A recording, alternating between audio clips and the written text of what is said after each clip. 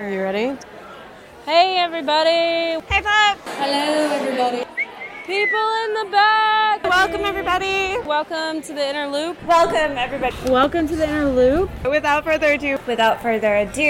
Okay, so without further ado, we're going to get started. We should get started. We're Yeah. rambling. I'm rambling. We're going to get started.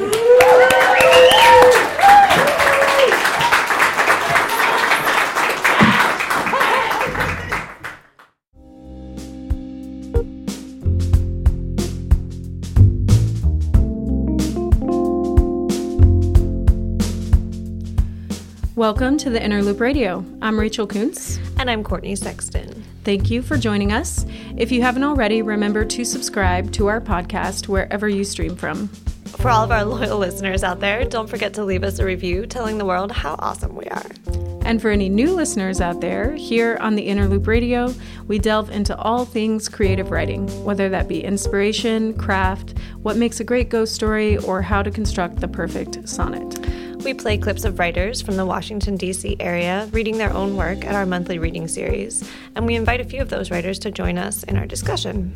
On today's show, we're going to be exploring how monsters and ghosts present themselves in our writing, what they represent when they are there, and how we use them as foils, covers, and stand-ins.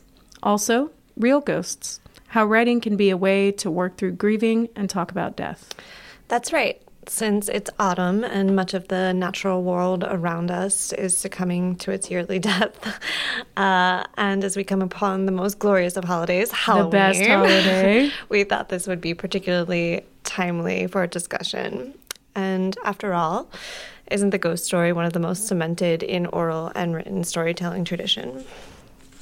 I think so. I think so. We think so. We think so.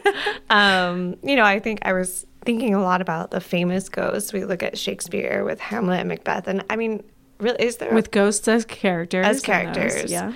But is there really, I can't even think of a Shakespeare play where there's not some sort of ghost or premonition or something. That's true. He's very supernatural, real into the supernatural. And then of course there's Victorian era literature, and we get more into the monsters with the Frankensteins and the Draculas. And those are the stories that have stayed with us as a culture. They Shakespeare is always there. Frankenstein is there. Mary Shelley just stays with us, and we keep telling that same story over and over and over again because we have this fascination with these stories about monsters and ghosts. Right, and it's so often, okay, so sure, the story itself and the characters themselves are entertaining and vivid, but really it's what they're speaking for or standing in for, right? So, we take Frankenstein. Yeah, I was going to say. That's the easy one, right? What do you think Frankenstein means? But I think it's a really interesting lens that, as you're saying, we see throughout history to talk about things that we have trepidation about, or that we're literally afraid to talk about. Well, death is the great unknown, right? So we have to come up with some way to talk about it, some way to think about it. To be comfortable with it. Yeah, I think to strip away some of the terror. The horror. Which is ironic because the ghost story is scary. It's there to but it somehow bringing the fear to the forefront, making it tangible kind of dispels it also. It's that catharsis that Aristotle talks about. Definitely. I got into a fight with my brother recently about juicy stories. Tell me. Yeah, no, he thought I was criticizing his parenting skills because I know. Because my nephew he's really sensitive to masks and ghosts and goblins and scary type things. Me too. Yeah, I mean, I feel you, but I made a comment that apparently I shouldn't have made. A scary comment? No, you told your nephew a scary story that was way out of his age range? No, that is what I'm hearing as a mother. No. To the effect of, hey, kids need to be exposed at a certain point to a certain level of fear-inducing things so that they learn how to overcome them when they're not a really scary or overwhelming situation, so that they can later on in life. And that was my concerned. So wait, you totally glossed over what you said to your nephew. No, I just said, maybe you should let him watch that scary movie for a minute. Oh, I see. And then it became a whole thing. Yeah, Became a whole thing. Yeah. But again, I was like, well, if he sees it in the movie, in the fiction of it, he's a step removed. And then has experience with it emotionally without and actually he can see going how it's through overcome, because like in every story, it's overcome somehow. Right. It's a good point. Yeah, I thought so. Thought so. Cordy's brother, if you're listening, she had a good point. Thanks, Rach. Rachel's also a parent. Yeah, so I know everything, obviously. But yeah, so they also have this omnipotent and kind of omniscient. Yeah, as like a stand-in in the story, they can serve to like move the story forward in this like super way. Right. Supernatural, I was going to say, but that's like too easy. But like they're above the storyline, let's say, and they can sort of, you can pick out, things in the story that a character normally wouldn't be able to do, but the ghost can know everything. Yeah, I mean, as a literary device, they're incredibly useful. So useful, so easy. And then the ghost whispered to me in my ear this information I really needed to know in order to like go out the front door. Anyway, I do wonder though, and this is actually, we were talking just a minute ago about using the fear of death and that kind of thing, but that's in our culture, but there are other cultures that are much closer to death and embrace it in different ways, and something that I would love to think more about, which I don't know enough about, but how are ghost stories told around the world in other cultures. Yeah. Because we have our like traditional campfire, and then the darkness crept up and scared everybody kind of thing. But I think I think of like the chupacabra or things that are more real almost, or like could be more real, and where they come from, like, but also like the origins. Yeah, and what the culture believes happens after death. Sort of like, what do the Buddhists think about ghost stories? Like, is it sort of nonsensical? I mean, probably. But yeah, it's also interesting how ghost stories can transcend culture also, because, even though, in the United States, we're majority Christian and they believe that people go to heaven or hell, the basic ghost story is still there. We still think of ghosts and monsters as something that is always like hiding in the background, in the shadows. There's something there, even if logically or philosophically we don't believe in that, still like instinctually. Well, yeah, I mean, I would much prefer to think it's a ghost that like moved my table than someone who like broke into my house and did. So, oh God, like I'll take it. No. Give me the culture, guys, right? I don't know. I can't even watch scary movies about ghosts. That's how afraid of ghosts I am. Yeah. I'm like, intruders, fine. Monsters, fine. Serial killers, fine. But ghosts, no. They're too real for you. Yeah. It's too real. Interesting. Yeah. Well, so that's like a big chunk of what I'm thinking, but I also wanted to just like touch on, which we'll get to it more of it later. So when they're not actual characters, but when we kind of use writing to work through those things that ghosts are a part of, like the grieving process at death. Have you done any of that in your own writing? No, I haven't had any serious deaths around me, except for my dog. That's serious. It is serious, but I haven't written about her since she died. So I haven't personally figured out how to use mourning as inspiration. Okay. But I do find it super fascinating. A lot of our readers at our reading series read about grief, and it's such a rich experience as a listener, as a reader, to read about. And also I wanted to mention Joan Didion, The Year of Magical Thinking. That book is all about her husband passing away and her process over. Yeah, the grieving process, and basically just how unreal it feels, and it's just so rich. There's so much there, and I think it's probably really difficult to capture. So when it is captured, it's magical. Yeah. Agreed. There it is. Well, I think that's a good note to stop our little discussion here on, because up next we're going to hear from some of the writers from the Inner Loop who have been visited by ghosts in their work, and then later on some who really use that writing as a grieving process.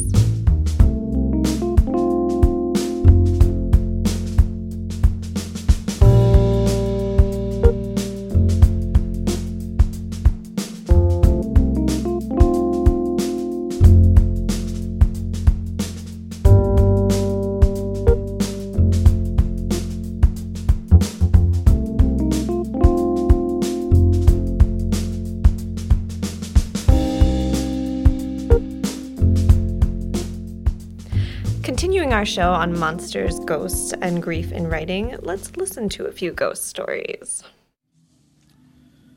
Instructions on how to be a ghost. Return as an ache or a spider web, a thread thin crack in the bedroom window pane.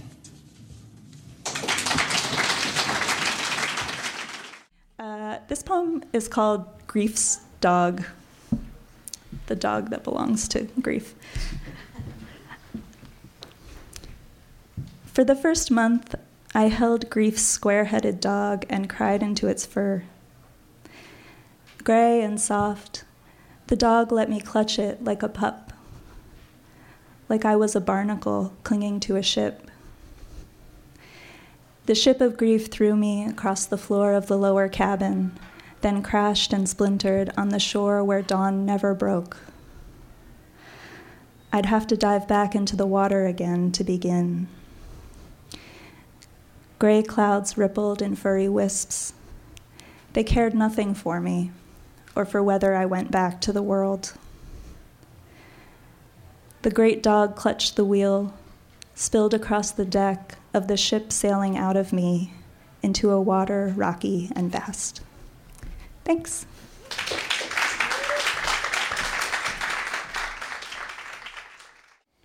This is called Because of Course, short story. I should have brought a better shovel. My hands are freezing, and I want to get out of this sleet. The soft sputtering of a vehicle stops me. I stand up, wipe my hands on my jeans, and stare at the top of the gravel path to await our surprise guest. My heart sinks when a muted red pickup truck pulls up alongside us. An older man, maybe in his 70s, eases out of the cab and lumbers toward us on arthritis-deformed legs. "What the hell are you doing, lady?" "It's okay. I know this woman." He peers around me to the small gray headstone behind my jerked thumb. His eyes squint as they land back on me. "Look, lady, I don't care whose grave that is. You can't dig up the bodies." No, I'm definitely not trying to dig up my mother. I rummage in my purse for a thick zip-top bag, holding it up like a trophy. See? Not digging up, putting in. I just need to make sure she gets this. It's really important. Well, I sure as shit hope it's important, but you still can't dig here. I don't care if you're taking out or putting in. I need her to have this. The old man shoves his hands deep in his pockets and inspects his boots. Tears burn my frozen cheeks. "It's really been a day, sir." "It's only 10 o'clock, lady." "Dude, I'm just trying to be a good daughter, for once." He motions to the bag. "Was that stories about her? About how much I love her but never told her. I hate that I'm crying, but there's nothing left to do. I wrote for 2 years. I drove 7 hours to get here, and I'm cold and wet and drained. There should be signs to direct you, like in massive apartment complexes, but I was on my own. You have to remember where your loved one is buried, which is an annoying burden in addition to the heaviness of visiting gravesite. Everyone there is someone's mother or father or child, and I took great pains to not step on them, but there was no line between the dead grass and the dead. It saddens me to think of people trampling my mother, but she probably loves the attention." And then there was the digging. His voice snaps me back. "Hey, why don't you just read it to her then?" "Read it to her?" "Yeah, I don't know how long it'll take you, but I got a few hours before I close up for lunch, and that way you know she got him." Too wet out to get much work done anyway. Dumb and now mute, I just nod. Well, all right then. I nod again and turn to my mom. I tamp down a patch of dirt and dead grass next to her with my feet. He grabs my elbow. Jesus, don't do that, just wait. He backs up his truck and pulls up behind us, leaving the engine idling. I feel bad about the other moms he's driving over to help me. He lowers himself out of the cab and pats the truck bed. Come on then, I got a tarp here you can sit on and another one you can sit under. It's as good as you're gonna get. I'm not sitting in the back of your truck, it's freezing out here. He tilts his head to the sky, no doubt saying a silent prayer for the strength to not bludgeon me, and then wipes his hand down his face. Sweet Christ muffins, lady. It's a cemetery in January. What were you hoping for?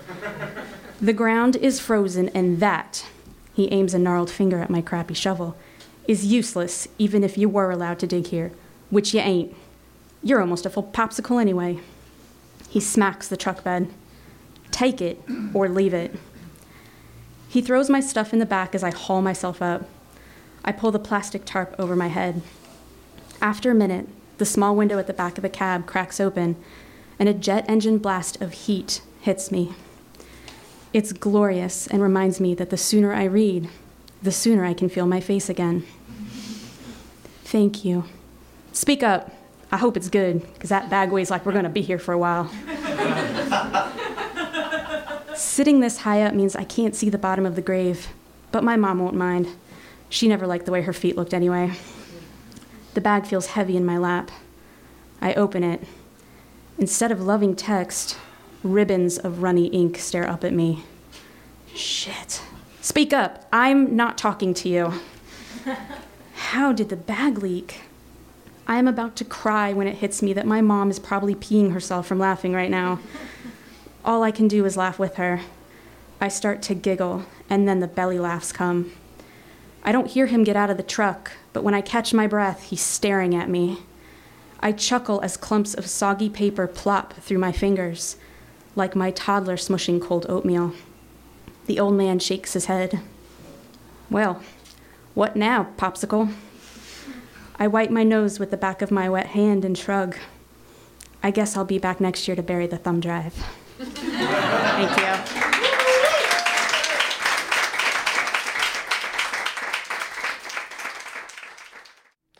That was James Merrifield reading Instructions on How to Be a Ghost, Megan Alpert with the poem Grief's Dog, and Stephanie Klein's story Because of Course. What makes a great ghost story? Let's hear from an expert ghost story writer, Elizabeth Evitts Dickinson, up next.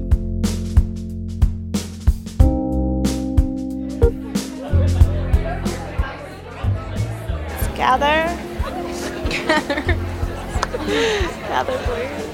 You can gather in. Gather round for the second half, and we're gonna get started. We're gonna get started. We'll get started. We're officially getting started. Not teasing you this time.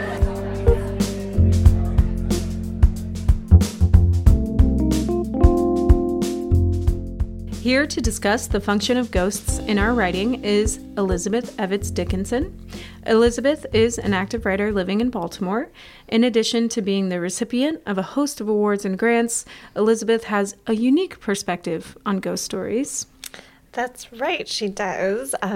Part of it comes from a profile that she did on Frances Glessner Lee, who was a woman who recreated crime scenes in dioramas in the 30s. And I'll let you tell us a little bit more about that. Welcome, Elizabeth. Thank you. It's great to be here. Yeah, we're glad to have you. Yeah, this is a great topic. I love it. Cool. Well, it's also, I'm excited because it's very appropriate to have you also because you read with us live just a year ago at our podcast release reading and party. That's right. Yeah. So. Also in October. Yep. So welcome back. I have to come back every October I think that should be a tradition. I like it. I'm a ghost that returns every October. Well, so before we have you read from us, because I do want to read for us, I do want to have you do that. Tell us a little bit about this this crime scene profile piece that you read with us last year. Well, the piece from the New Yorker about Frances Glessner Lee was about this fascinating woman in the 1930s who was really interested in forensic science.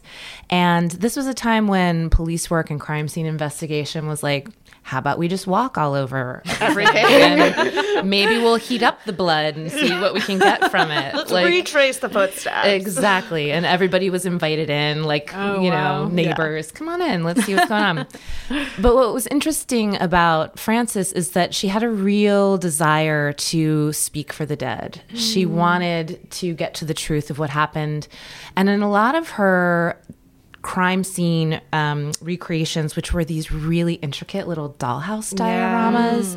They were known as the nutshell studies of unexplained death.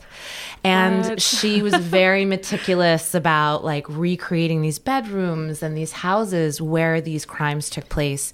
And the goal was to help train police to understand how to go in and get to the truth of it. What to look for. And a lot of it were the deaths of women. And what really interested me about Frances, who was a very like high society, wealthy woman in the 30s, is some of these death scenes were, prostitutes, women who were working jobs in bars, who had these complicated lives. And it very much spoke to sort of how do you get at what really happened to the lives of these women who are now departed. And who otherwise probably weren't really considered much at all in the news, or kind of like, oh, your story doesn't matter really. Well, and also you realize, like, when you think about like classic ghost stories, how many of them happen in the home. Like how much are about the haunted houses, how much are about the crimes and the deaths that happen. The shower scene. Yes. And so she had this unique perspective of trying to figure out how we get at the truth of what happened to the dead. And when you go back in history and you look at sort of the origin of ghost stories, a lot of them really were about this idea of how do you let the soul rest because you know what really happened. Think about how many ghost stories are about the dead coming back to have that closure because they needed to have that closure. And so while Frances probably did not believe in ghosts because she was very pragmatic, I think she was doing that service for the dead. Interesting. And what could be creepier than a dollhouse recreating a murder scene? Nothing. They're incredible. Nothing. So there was an exhibition at the Renwick last winter, and they had several of her nutshell series there, and it was just I kind of had to leave. It was a little so creepy. It was so creepy, but very real, but with these very unreal. Like the dolls are so fake, but the scenes are so real that it was this odd contrast. Weird. Yeah. She really studied all of it. Like when you think about Gothic horror, it's like she studied blood spatter because the goal was for it to be a training tool. Right. It wasn't meant to be a story. It was meant to be a tool to learn how to read a crime scene. And she just did way too much detail. Well, let's hear a little bit from your writing, because in some ways, the writing process can be like being visited by a ghost or being possessed. And on top of that, I know that the memoir you're working on has some of the kind of some ghostly, spooky parts, and we'd love to hear some of that. Yeah. Okay. Would you like me to tell you a little bit about the book? Sure. Or just go right into please. the... No, so, in 1965, actually in October, and in Arlington, here not far from where we are. Creepy. I know, creepy. The sad story is that my grandmother, who was just 48, took her own life. And she never left a note. It was not something that we ever talked about in our family. It was my father's mother. He was 23 when he found her. And what I'm going to read is going to take you a little bit more into that. And after he died, I realized that I didn't know a lot about the past. And as a little girl, I was really fascinated with her, even though I hadn't heard much about her. She was a secret in the family. And so I used to dream that this woman with red hair would come and sit at the end of my bed, like when I was 5 or 6. And it was years later that I described the woman to my father, and he went ashen. Oh my God. And he said, you just described your grandmother. I will say, as an adult, I don't know that I believe that I was visited by the ghost. Like, I have this interesting relationship with ghosts where I don't know if I believe in them. Right. I do. But in some ways, even if it's not an actual phantom, as it were, you were conjuring her in a way to fill this void of her not being in your life. Yes, and I think that what really has been interesting to me in the search of this book is not only trying to find out the story of her life, sure, and doing the service that Frances did to those women, right, like finding her story, but also what's the nature of secrets? What's the nature of family trauma? How can ghosts be grief gone awry? How can a ghost be the way we don't communicate explicitly, but, you know, sort of covertly? Have those conversations, Yeah. So it's really just interesting to me, too, because ghost stories often have a lot left out. You know, there's a lot that's missing.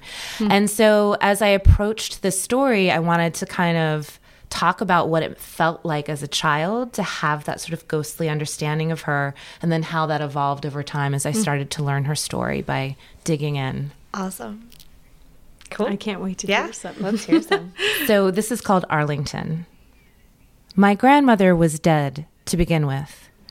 Medical examiner's certificate number 689 filed with the Commonwealth of Virginia attests to this. Name, Wilmeth P. Evitts. Age, 48. Died on October 21st, 1965. Place of injury, home. Immediate cause of laceration of heart and lungs due to a gunshot wound. When prompted by the form as to how the injury occurred, medical examiner John H. Judson wrote, "She shot herself." Judson certified by his signature that the cause of death was suicide. The form says that my mother supplied the biographical information for the form. My parents had been married a little over a year, and one could conclude that my father was unable to answer such prosaic questions in the hours after finding his mother slumped in a rocking chair, shot through the heart. Even if the paperwork had inquired after a motive, that box would have remained blank. My grandmother did not leave a note. Wilmeth was buried days later in the rich clay soil of Arlington National Cemetery, just a few miles from the apartment where she had ended her life. In 1950, when my grandparents had first moved to Arlington with my 8-year-old father, they frequented the graveyard. Not because they fancied the macabre, but because the topography was pleasant. Over 600 rolling acres cooled by a breeze off the Potomac River. People had picnics under the shade of homestead elms and black oaks before visiting a historic grave. My grandmother preferred to watch my father pedal his bike along the smooth paved paths. She liked to scan the sky with binoculars for migratory birds, while my grandfather cataloged what she had found in his tidy cursive. I was born 8 years after my grandmother ended her life. So when I was 5 and my grandmother came to visit me, she did not drive the 230 miles southwest from Arlington to the foothills of Virginia's Shenandoah Valley where we lived. She did not marvel at the azure virescence of the Blue Ridge coming into view, those misty mountains looking from the distance of the interstate like so many layers of tissue paper on the horizon. There were no stops at the scenery along the way, the glistening stalagmites inside of Luray Caverns, or the geologic wonder that is the natural bridge. She did not feel the whoosh of highway swooping her along the Skyline Drive, never angled off into those mountains, leaving the paved road for gutted gravel to hear the pickers play bluegrass and sip bulb-faced whiskey fresh from their stills. No, when my grandmother visited, she was dead, and I must first assure you of this, or nothing good can come of our story. Thank you. Wow. So, okay, I love that, and I remember loving hearing what you read with us last year, but what immediately jumped out to me is the way you were able to describe the entire scene of where you grew up as a child just by talking about this woman who wasn't there. So she functions as she navigates us through your entire environment. But also it's a way to build tension. Right. So it's like, you know, a ghost is coming. Yeah. Because she says she died before you were born, and then so she visited me, and here's how she didn't do it, and you're like waiting to hear how she did do it. Yeah. So like those two things are happening simultaneously, and that just seems like an incredibly efficient tool. to get in that dialogue. I mean, one way that you can kind of talk about ghosts is in what they don't get, right? What they don't experience and what doesn't happen. And then also just that idea of, wanting to set the landscape of where I grew up in the Blue Ridge, which was a very haunted landscape as you move through the book. You know, it's got, just as a topography, and again, topographies are great settings for ghost stories. Sure. I mean, thinking about the Victorian era and like the Bronte sisters and like, you know, just that landscape of the moors. It's like, and so there is a part of me that feels like in some ways the landscape that I grew up in also helped conjure that sort of magical like relationship with the otherworldly.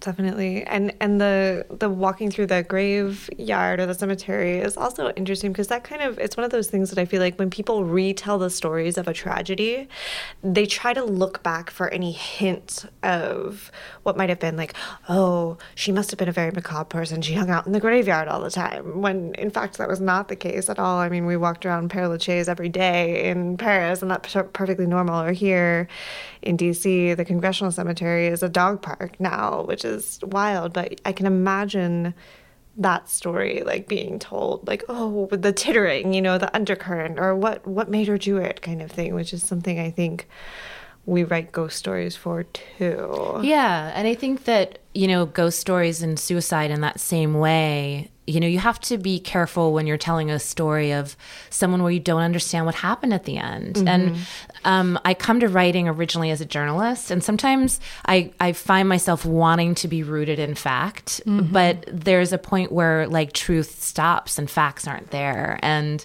you know, many people want to know what happened to her when I tell them the story. Yeah. And one of the truths of life is that we don't know what happens, which is why we tell ghost stories. We don't know what's going to happen when we die. It's to explore the unknown, and this is unknown. You have to leave it as unknown. And so part of it is like, well, what is that? What are we left with? What are we living with, and what are we living through, and what can we learn from the not knowing as we try and search for some kind of understanding? Cool.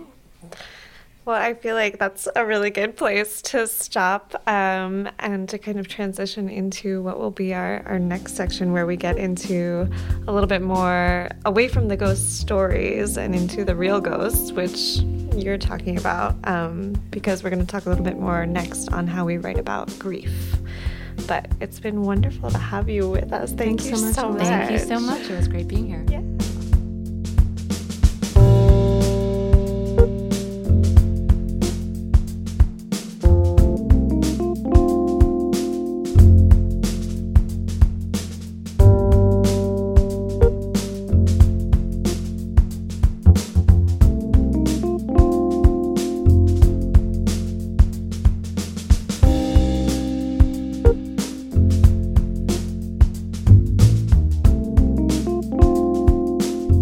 Switching gears from ghost stories to real ghosts, how do we explore grief through writing?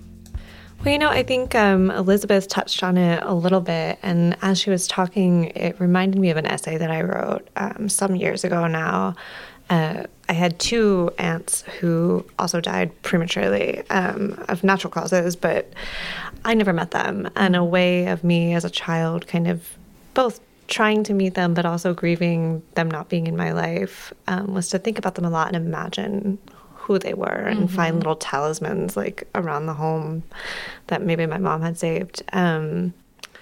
But it wasn't until I really sat down to write this piece about them that I realized that was a thing that I did, and that it was a grieving process. Yeah, and it's interesting to hear that aspect of writing about grief in a way that is not a ghost story. Like Elizabeth used her sort of intangible grief, or her father's intangible grief, to create a ghost. And it sounds like the story you were working on was much more lighthearted. Let me imagine what my aunts were like, and use writing as a way to connect with them over the years. And to almost bring them alive in a way that they never were, because they weren't talked about because of other people's grief, you know, so those things too. Yeah.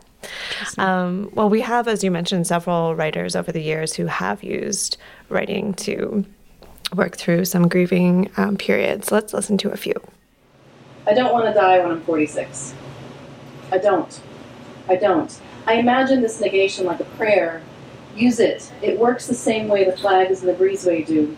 Soft terror blowing through me, slipping past cilia.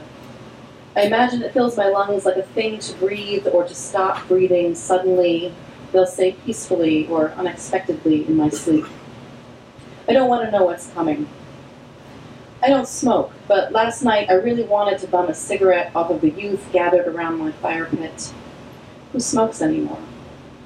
They laughed and waved sticks, poked them at the coals. We ate carbonized sugar like children. I put mine to bed.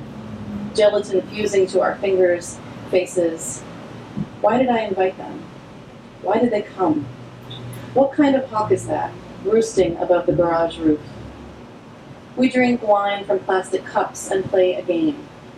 What would you do with your life if you could, and what's stopping you? There are so many things I still don't understand. Tangles of cables, port, how to plug things into other things, mycorrhizal networks, time zones, flight. If you unspool the human digestive tract, if you unravel the human circulatory system, if you unhook the bones, unfold the cerebellum. I don't want to die this year from a brain infection like my father did when he was 46, a thing I keep coming back to. The youth eating marshmallows have big plans.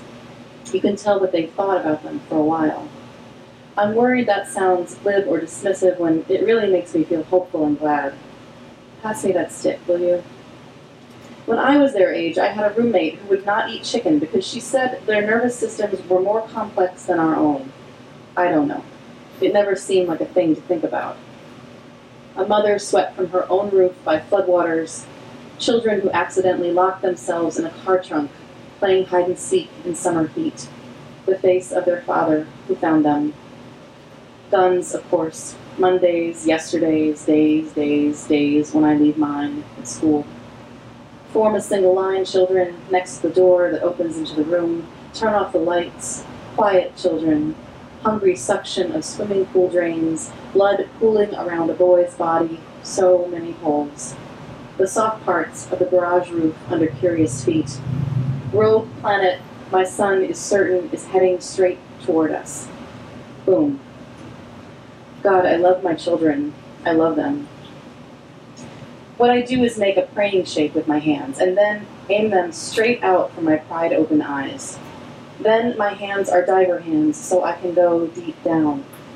See, my hands are curtains now, fluttering in front, and this is how it becomes possible, to push all of it away from my face in sunlight or firelight, out toward the edges of recognition where it functions as a frame.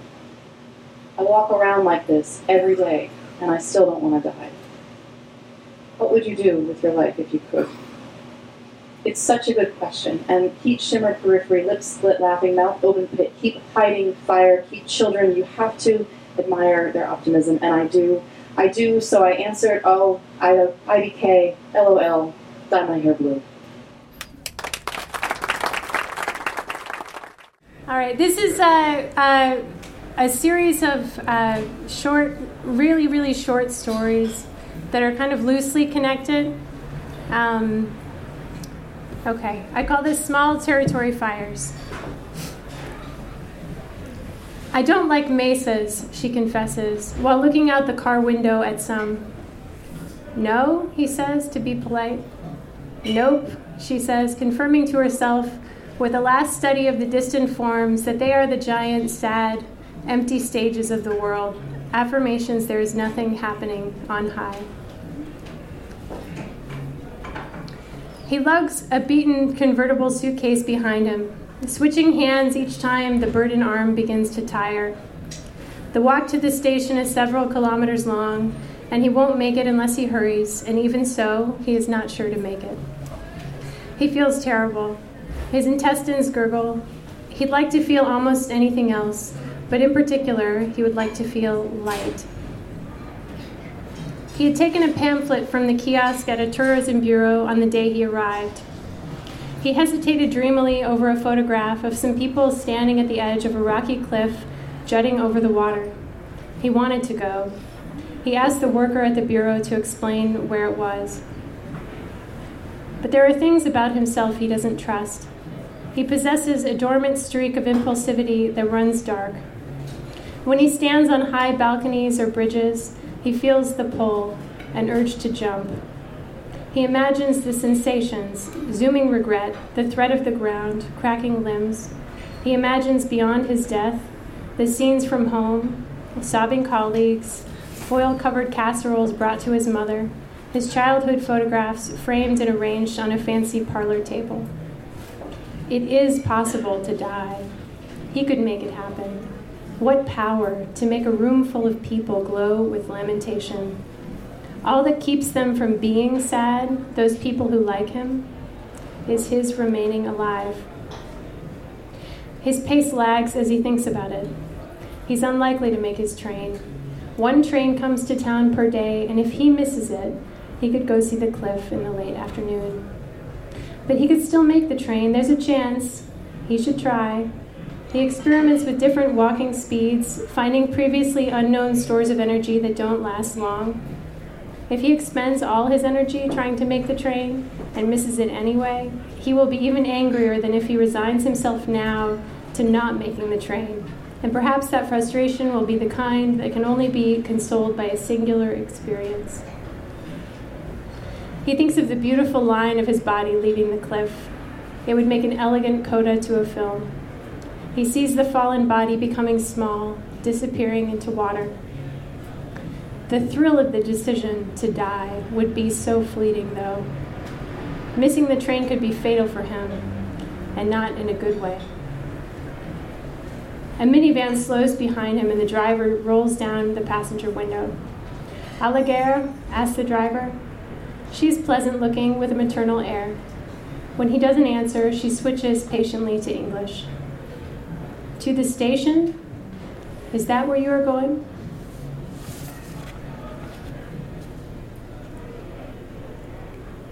He cannot tell if this torture is torture or a training session to help him withstand torture. Torture is a visit to deep space, a veteran told him once. You don't know how you'll do until you're there. There's no momentum, and you will not see the end. This helps him at first. Torture is a place, though it is not like space at all, but cramped, thick, and sticky like a wound. He does not know how long ago the veteran spoke to him. Memory of the veteran's words called to him from somewhere, the sounds hollow and muted. I am here, burning, because. His sense of time can't be trusted. It may have been weeks, no food, little water, no sleep that does not get promptly sliced apart by sounds and lights and beatings. I am here, burning, because there is a reason. Because of training. Because of training I am here. I am in danger, or I am learning how to be in danger. If this is training, the training is excellent. If this is training, this is an opportunity. I can suppose this is training. I can suppose the opportunity. I can assume the ministers of my torture have a great and noble aim. This pain is articulated in someone's bright diagram of how the world must run. When the pain is like ice, I'll refer to good ice. I will remember how ice is used to numb pain, how it will hiss and crack in a fresh drink. When the pain is like heat, I'll refer to good heat. I will remember how heat coaxes open a knotted muscle, how there is heat contained in a wide, soft beach. Thank you.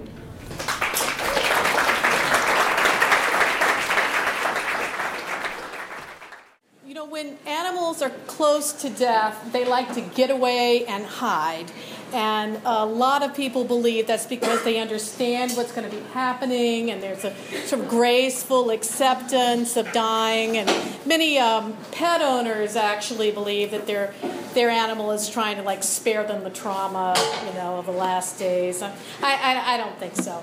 I think animals want to live, and they have a very primal instinct when they're vulnerable and weak to go get somewhere outside, down to the ground, under a bush, and be safe from predators and try to heal and live another day. Anyway, whatever the reason is, when the summer that my dog turned 16, he wouldn't stay inside at night. He had to go outside and hide, and I wrote about that. Night. There's an old metal windmill in my backyard. 8 feet tall, ivy climbing one side, someone's long ago notion of whimsy. The wind blows, its rusting blades turn, and overhead the branches sway. Briefly, I can see the summer stars. On the ground, beneath the windmill, my old dog turns his blind head back and forth. He can still smell honeysuckle, dirt, the squirrels, me. He's known this backyard kingdom his whole life, and now he will not sleep inside anymore. He must be out here in the dusty grass. At 3 a.m., I bring him warm soup to tempt his fading thirst. He laps it up, beef broth on his tongue, my hand in his matted fur, the good smells and the warm breeze. He still wants everything, and soon it will all be gone. He isn't afraid. Safe in his steel tower, my dog rides to his death as the gentle night enfolds him in its wonders. That's it. Thank you. That was Sheila Squillante reading an untitled poem, Emily Flam reading Small Territory Fires, and Vicky Fang reading Night. And that last one stuck with me because the death of a dog causes a particular kind of grief that seems to lend itself to writing. Totally. On our last retreat to Porches here in Virginia, I wrote a poem about Maisie, who was the resident dog during her last days. Yeah, and she passed away. She did, shortly thereafter. But we spent several different years at the Porches, so we got to be there when Maisie was still there. Definitely. And after her passing. So she left a space, I think, in all the writers who visit the Porches. Absolutely. But speaking of the Porches, we're going to lighten the mood a little bit. Coming up, a little fun Halloween treat.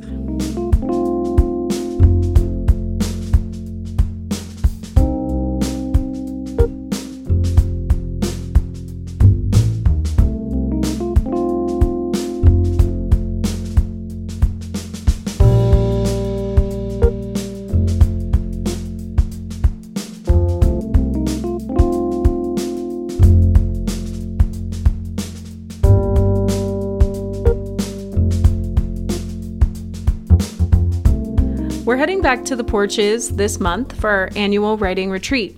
And one of our favorite parts is gathering around the campfire to read what we've written and writing pieces together. That's right. In fact, we love playing the Exquisite Corpse writing game at our retreats. So much so that we've invited 2 of our Inner Loop alums who've also been on our retreats to act out one of our stories that we wrote during Exquisite Corpse. So Dan Knowlton and Kate Heller, why don't you tell us exactly what that is? Hi. Hello. Tell us about the Exquisite Corpse game. Okay. So the way that... Did we have prompts? We did. Yeah. So at the retreats, we usually pick a...